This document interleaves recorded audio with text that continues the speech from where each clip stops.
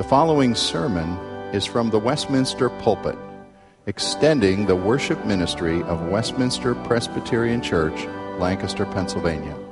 We are a local congregation of the Presbyterian Church in America.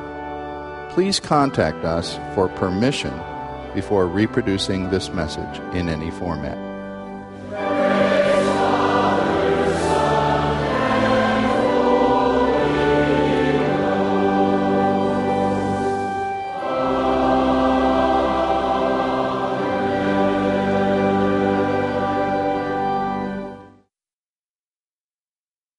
I invite you now to turn with me in your Bible to the book of Hosea.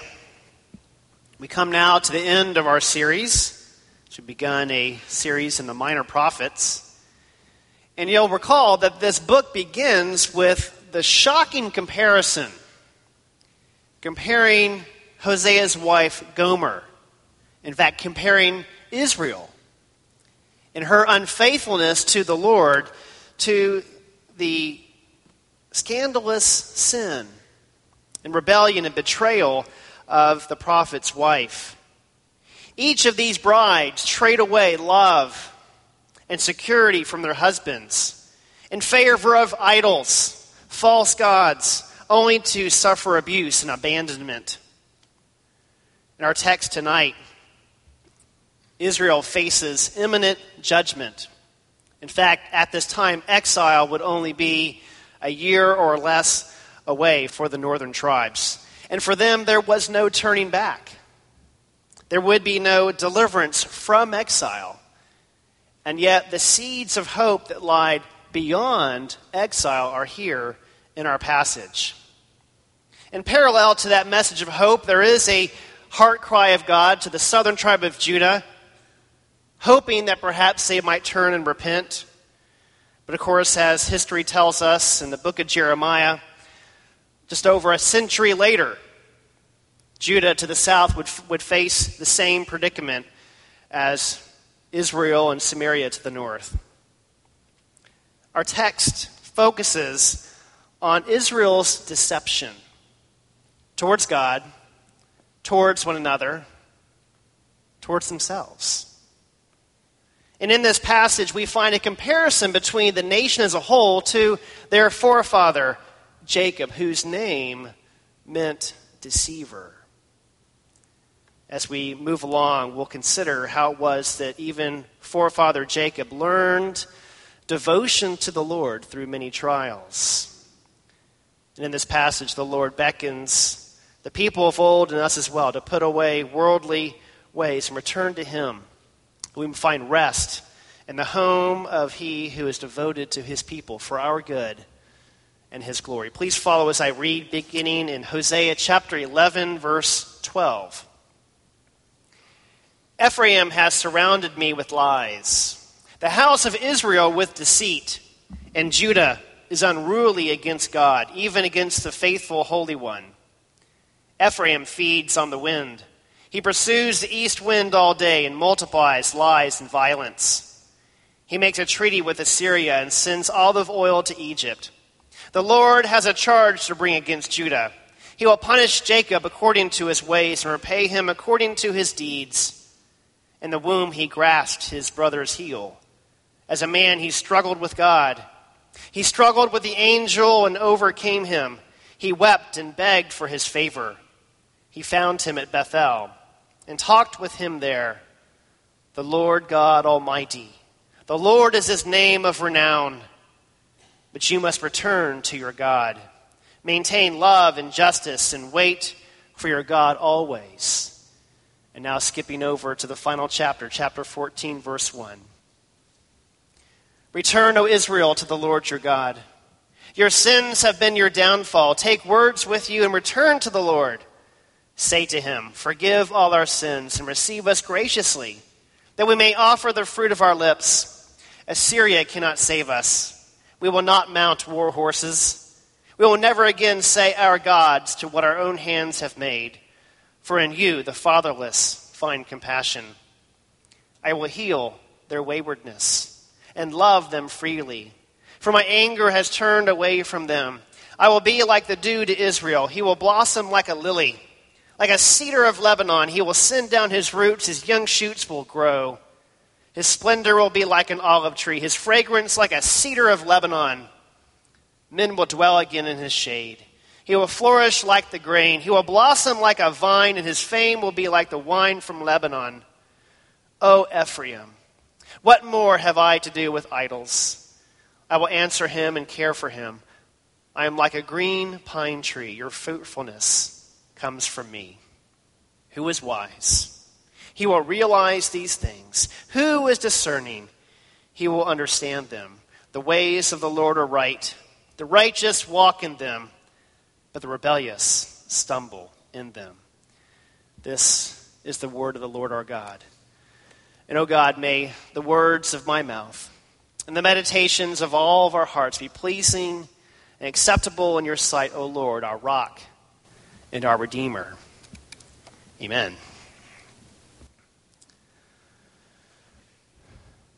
Shortly after winning the 2006 Tour de France Bicycling Championship, Lancaster County native Floyd Landis was accused of using illegal performance-enhancing drugs, a violation, and so was stripped of his title.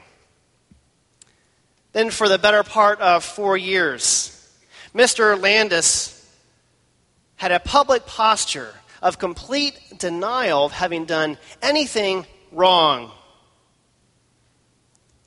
up until this past May, when he made full confession, admitting that he had both cheated in his sport and had led deeds of deception publicly. One can only speculate how this man, with his Mennonite background that emphasizes integrity and truthfulness, must have found it quite difficult to own up to his wrongdoing. It would seem that self-denial and self-deception made it almost impossible, difficult for him to acknowledge the truth, to own up to his own failings. Jeremiah 17:9 says that the human heart is deceitful above all things and beyond cure. Who can understand it? Friends, we live in a culture of deceit. Athletic greatness has been tarnished in recent times by the use and the abuse of performance-enhancing drugs. Even the personal lives of athletes like Tiger Woods reveal how deceit goes deep into relations even off the field. Public confidence in our elected leaders has waned, with cynicism expressed in low ratings of approval, oftentimes in response to gross abuses and misuses of power and public funds. Cheating on tests, lying on resumes are commonplace in schools and the job market. Just recently, banks had to hold off on mortgage foreclosures due to widespread evidence of fraud. Even many megachurches are under scrutiny and an investigation from reports of misusing donated funds. Where is the integrity? Where is the honesty? Where is the transparency? We have a crisis of deception. Jesus warns in Matthew chapter 12, "But I tell you that men will have to give account on the day of judgment for every careless word that they say. For by your words you will be acquitted, and by your words you will be condemned." Those deeds done in the darkness will be brought out into the light. Every word spoken in private will be shouted from the rooftops.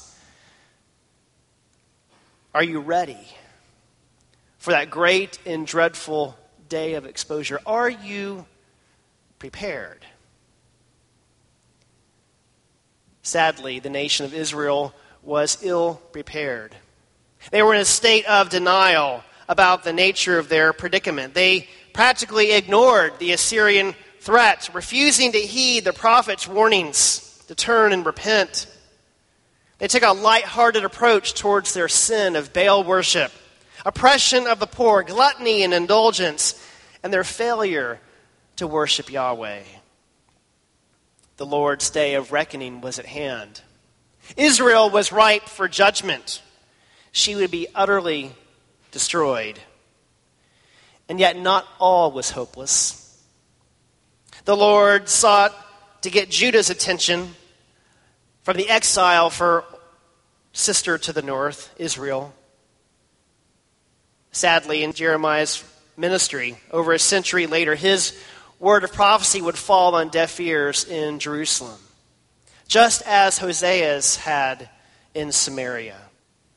As we come to find in Scripture, hope for God's people would not come from exile, not through exile, but far beyond after the exile, when the Lord would send a Redeemer who, in devotion to the Lord our God, would deliver his people from their deceptive ways. Hosea 12 focuses on a message communicating the very deceitfulness of sin. Chapter 11, verse 12 and following. The Lord accuses Ephraim of surrounding and attacking the Lord with lies and deception. The picture almost illustrates Joseph being attacked by his brothers with lies, manipulation, and treachery as they sell him into slavery. The people of Israel are foolish. They are self-deceived in their efforts to wiggle out of a hopeless situation, whether it's making a treaty with the Assyrians or revamping trade with Egypt to the south. It's a mere chasing after the wind. The Lord longs that his people would humble themselves, cry out to them for relief as they had done in ancient days as slaves in Egypt. Now, as an independent nation, they are proud, worldly, trusting in themselves, looking to their wealth to save them. Verse 7 condemns the merchants who are abusive, who cheat their customers with dishonest scales, that which the Lord despises. In verse 8, they arrogantly boast about how their great wealth will somehow deliver them. The wealthy will be quite mistaken on the day of wrath. For the Lord cannot be bought. May your money perish with you, judged Peter of Simon the sorcerer in the book of Acts. And such men try to hide behind wealth and performance. Others hide behind good deeds or pedigree, thinking that somehow their sin can be hidden from the Lord's sight, but nothing disguises it. No amount of good works, no amount of heritage. The Lord's piercing gaze will always find out your sin. There is only one way to cover sin. That's through the perfect blood of atonement. Israel's forefather Abraham got that message as he was commanded to sacrifice his son Isaac, and his son Isaac was spared by a substitute, a ram caught in the thicket, sacrificed in his place. Unfortunately, that message seemed to be lost on the young Jacob, Abraham's grandson. Jacob, it seems, thought he could haggle with God. He was good at manipulating others and getting his way. And so Israel here is compared with their forefather Jacob, he who grasped the heel of his brother Esau in the womb and so received the name grasping the heel, a mnemonic, a comparison, deception, and trickery.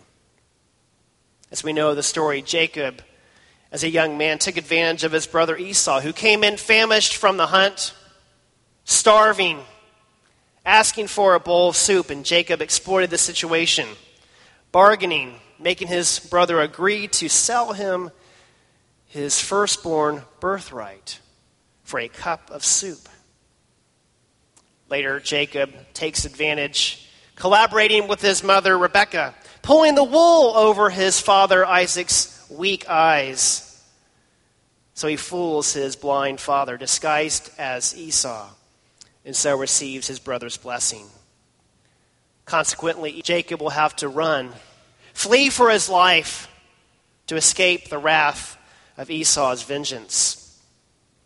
Jacob takes up refuge with his uncle Laban, falls in love with the lovely Rachel, and works for her 7 years, but with poetic justice. A deceiver is deceived. Jacob awakens the morning after his wedding day to find that he is now wed to the unsightly Leah rather than Rachel. For the next 13 years, Jacob and Laban will battle it out, wit against wit, trying to outdo one another.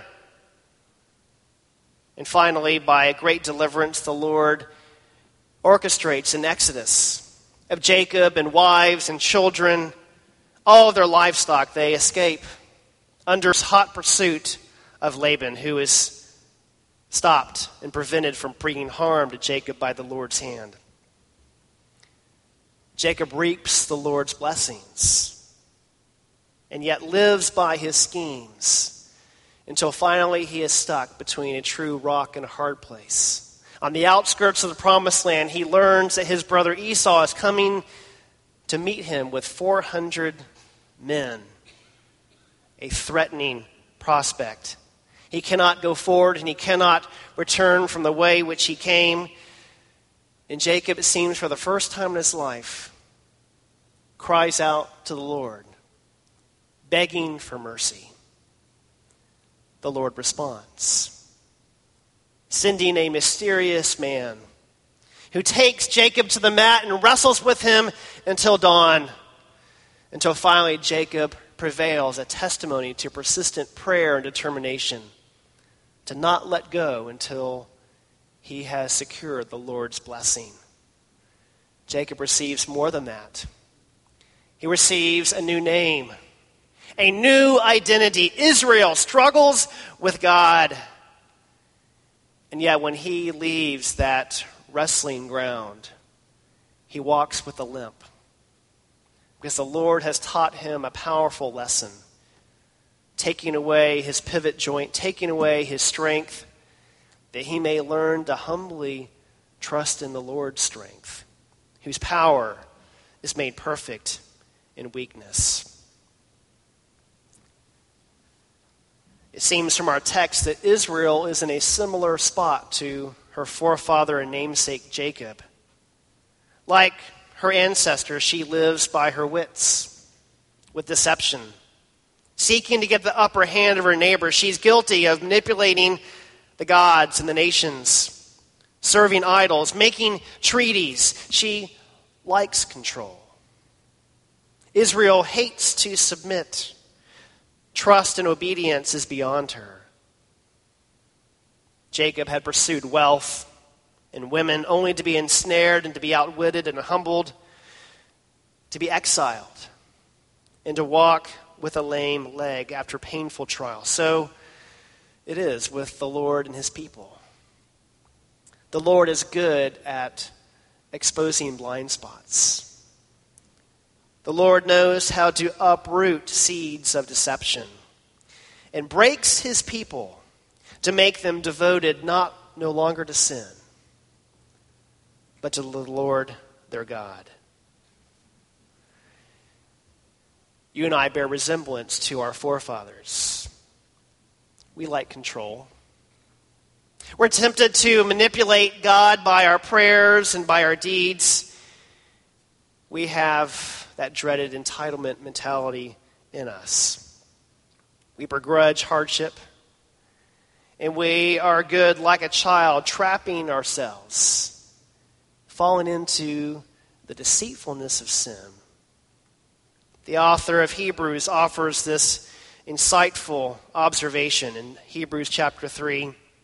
He says, "Take care, brothers, lest there be in any of you an evil, unbelieving heart, leading you to fall away from the living God. But exhort one another every day, as long as it is called today, that none of you be hardened by the deceitfulness of sin. How we underestimate the power and the deception of sin. A hardened heart is a very dangerous spiritual condition. In life, we may not get what we want. And so we refuse to believe God's promises. The Lord may take something precious from us. A spouse, a child, a job, financial security. And so we punish God in return. Suffering and all kinds of hardships tempt us to go our independent way, to believe the lies of the world and the devil. We are shockingly vulnerable to the siren calls that beckon us to steer our ship to the shores, to crash upon the rocks of self-indulgence, self-fulfillment, self-righteousness, and self-gratification. Friends, sin is deceptive. We think that we are better than we truly are. We console ourselves that we can repent later. We misuse grace. We make excuses for our sin, vowing to deal with it later. But friends, without a cross, there is no redemption. Without repentance, there's no genuine faith. Never underestimate the power of sin. Battle with it. Take it to the mat like our forefather Jacob. Remember that sin desires to have you, but you must master it. You must let God uproot the pride, the self-righteousness, the self-pity, and all of the excuses. For it is better to limp into heaven than to leap and to bound into hell. Sin has a deceptive way of hiding, in which way only the searchlight of God's word can expose. So yes, judgment is coming, as it was in Israel's day. And there are only two ways to pay for that sin: at the cross, or on Judgment Day, which is to come. Well, in this passage filled with judgment, as you scan through the rest of chapter 12 and chapter 13, in the midst of all this judgment, there are two key pillars like Boaz and Jachin. In chapter 12, verse 9, and chapter 13, verse 4, a pronouncement of the prophet. The word of the Lord: I am the Lord your God who brought you out of Egypt. The people Israel who have been deceived and enslaved by the Egyptians were rescued and delivered by their faithful God. And he who is faithful in the past can be trusted to be faithful to redeem in the future. And there was an enemy much greater than the Assyrian threat, than the Babylonians and the Egyptians of old. Chapter 13, verse 14, if you turn there, look to hear the promise of the Lord. He says, I will ransom them from the power of the grave. I will redeem them from death. Where, O death, are your plagues? Where, O grave, is your destruction? Like Gomer, Israel deserves abandonment, slavery, even death. But the Lord, who is rich in compassion, is determined to ransom, to buy back his people. As Hosea had paid the ransom price for Gomer, so the Lord himself will pay that infinite cost himself. That debt that you and I could never pay. And there is only one who could overcome the power of death, even as he paid the infinite price for our ransom, our mighty champion and Redeemer, Jesus Christ. You know, in Greek mythology, the god Hades, it says, ruled the underworld of the dead, from which there was no escape past the terrible three-headed dog, Cerberus. It was said that Greeks would not even utter the name Hades for fear that they might arouse his attention and he would come for them prematurely. Yet in their heroic stories, the mighty hero Hercules, only he was the one who had broken in and rescued somebody from Hades' clutches. However, in the Greek myth, this strong man was not able to save any others. And he too eventually returned to Hades to remain there forever. Scripture says that the last enemy to be destroyed is death. We know that death is a defeated enemy. Jesus Christ has prevailed against Hades. He has overthrown the gates of hell. He has bound the strong man and set the captives free. Friends, you and I face the greatest enemy, death, with genuine hope. We do not despair like the world, but rather we face it with great resurrection joy. Hebrews 2:14 and 15 offers this. Since the children have flesh and blood, he too shared in their humanity so that by his death he might destroy him who holds the power of death, that is the devil, and free those who all their lives were held in slavery by their fear of death.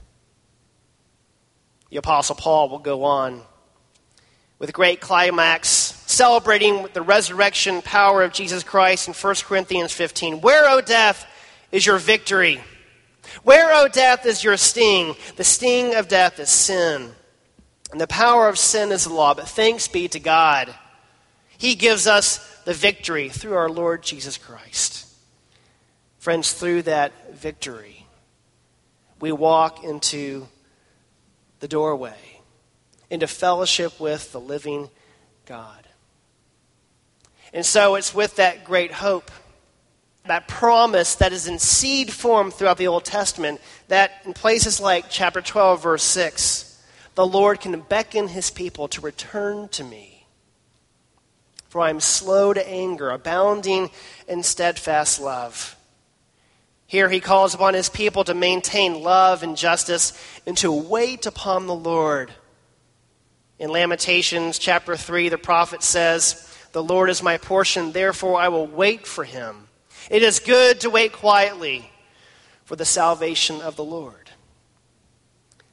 The people of old had to wait.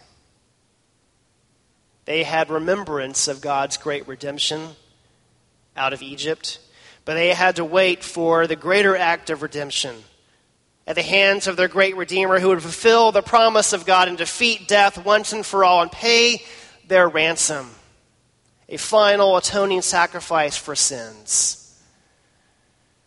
Friends, you and I on this side of the cross are also waiting, looking back upon that great act of redemption, secured for us forever, sealed by the Holy Spirit when we trust Christ by faith, and yet we await for the full consummation of that promise, for the return of our Lord Jesus Christ, for the resurrection of the dead. But the time is now to return to him. And that returning requires devotion. Hosea chapter 14 provides us a picture of such devotion. It begins with a turning away from those worthless created things that offer no genuine hope or meaning in life. Such devotion is a daily return to the source, the fount of living water for life, joy, and fulfillment. Verses 2 and 3 of chapter 14 offer a model prayer, asking the Lord for forgiveness, that he might accept us, that we might be restored in proper worship before the Lord our God. And such devotion acknowledges idolatry, renounces all false gods and false loyalties. To remember that God alone is a compassionate Father. The idols are brutal tyrants, but the Lord our God is gracious and merciful. The only way for deceivers to become people of devotion is to come to the end of themselves and to yield all to the Lord Almighty. Jacob was promised much wealth, and he reaped that promise. Jacob returned to the promised land with a 15-passenger van load full of wives and children, many moving vans full of livestock and wealth, and yet Jacob was running on fumes, living by his own strength and wits, until God finally outwitted him, denied him his natural strength, forcing him to learn to live in weakness, trusting in the Lord Almighty. Jacob met the Lord face to face. He was given a new name, a new identity. It took the Lord to remove the chip from Jacob's shoulder.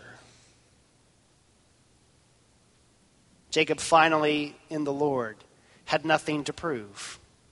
He was God's man. His ego was crucified at the Jabbok River. He was ready to follow another. He finally, in the Lord, found acceptance and security in the one who had never given up on him. We see his likeness in the Apostle Peter, who lied and betrayed, and yet was restored by the grace of the Lord Jesus Christ.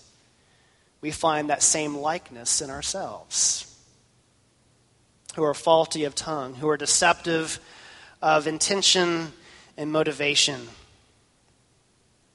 Jacob, who was a proud and deceitful man, was pruned and purified and made, as Hebrews offers, this touching and endearing final tribute to the man of faith, who blessed Joseph's sons as he worshipped leaning on the top of his staff, a man who finished well in true devotion to the Lord. Jacob was made wise through suffering and hardship. The end of our book, chapter 14, verse 9, invites us, who is wise. He will realize these things. The ways of the Lord are right. The righteous walk in them, but the rebellious stumble in them. Rebels remain devoted to self and become trapped by wealth, fame, and power, mere chasing after the wind. But the wise turn away and return, heed the beckoning call of Jesus Christ.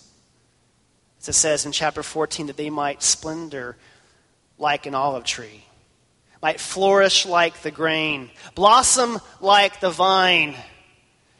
And surely we will blossom as we learn to abide in the true vine.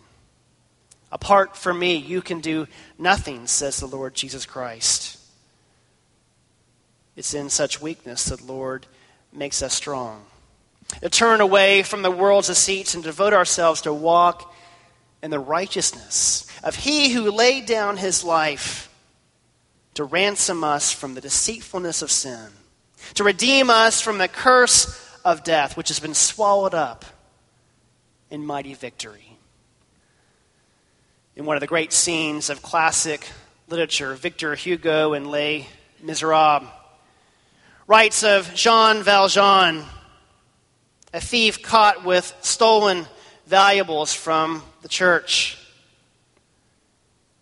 In that scene of confrontation with priest and the police, the compassionate priest insists to the police that these goods were a gift to Valjean. Trapped in deception, Valjean is set free by an act of grace. It changes his life. Jean Valjean devotes himself to becoming an honest man, to utilize industry to help others and even raise a girl onto maturity. But then in one of the greatest tests of his new faith, he returns evil with good, showing grace to his bitterest enemy when he had the opportunity to make the end of him.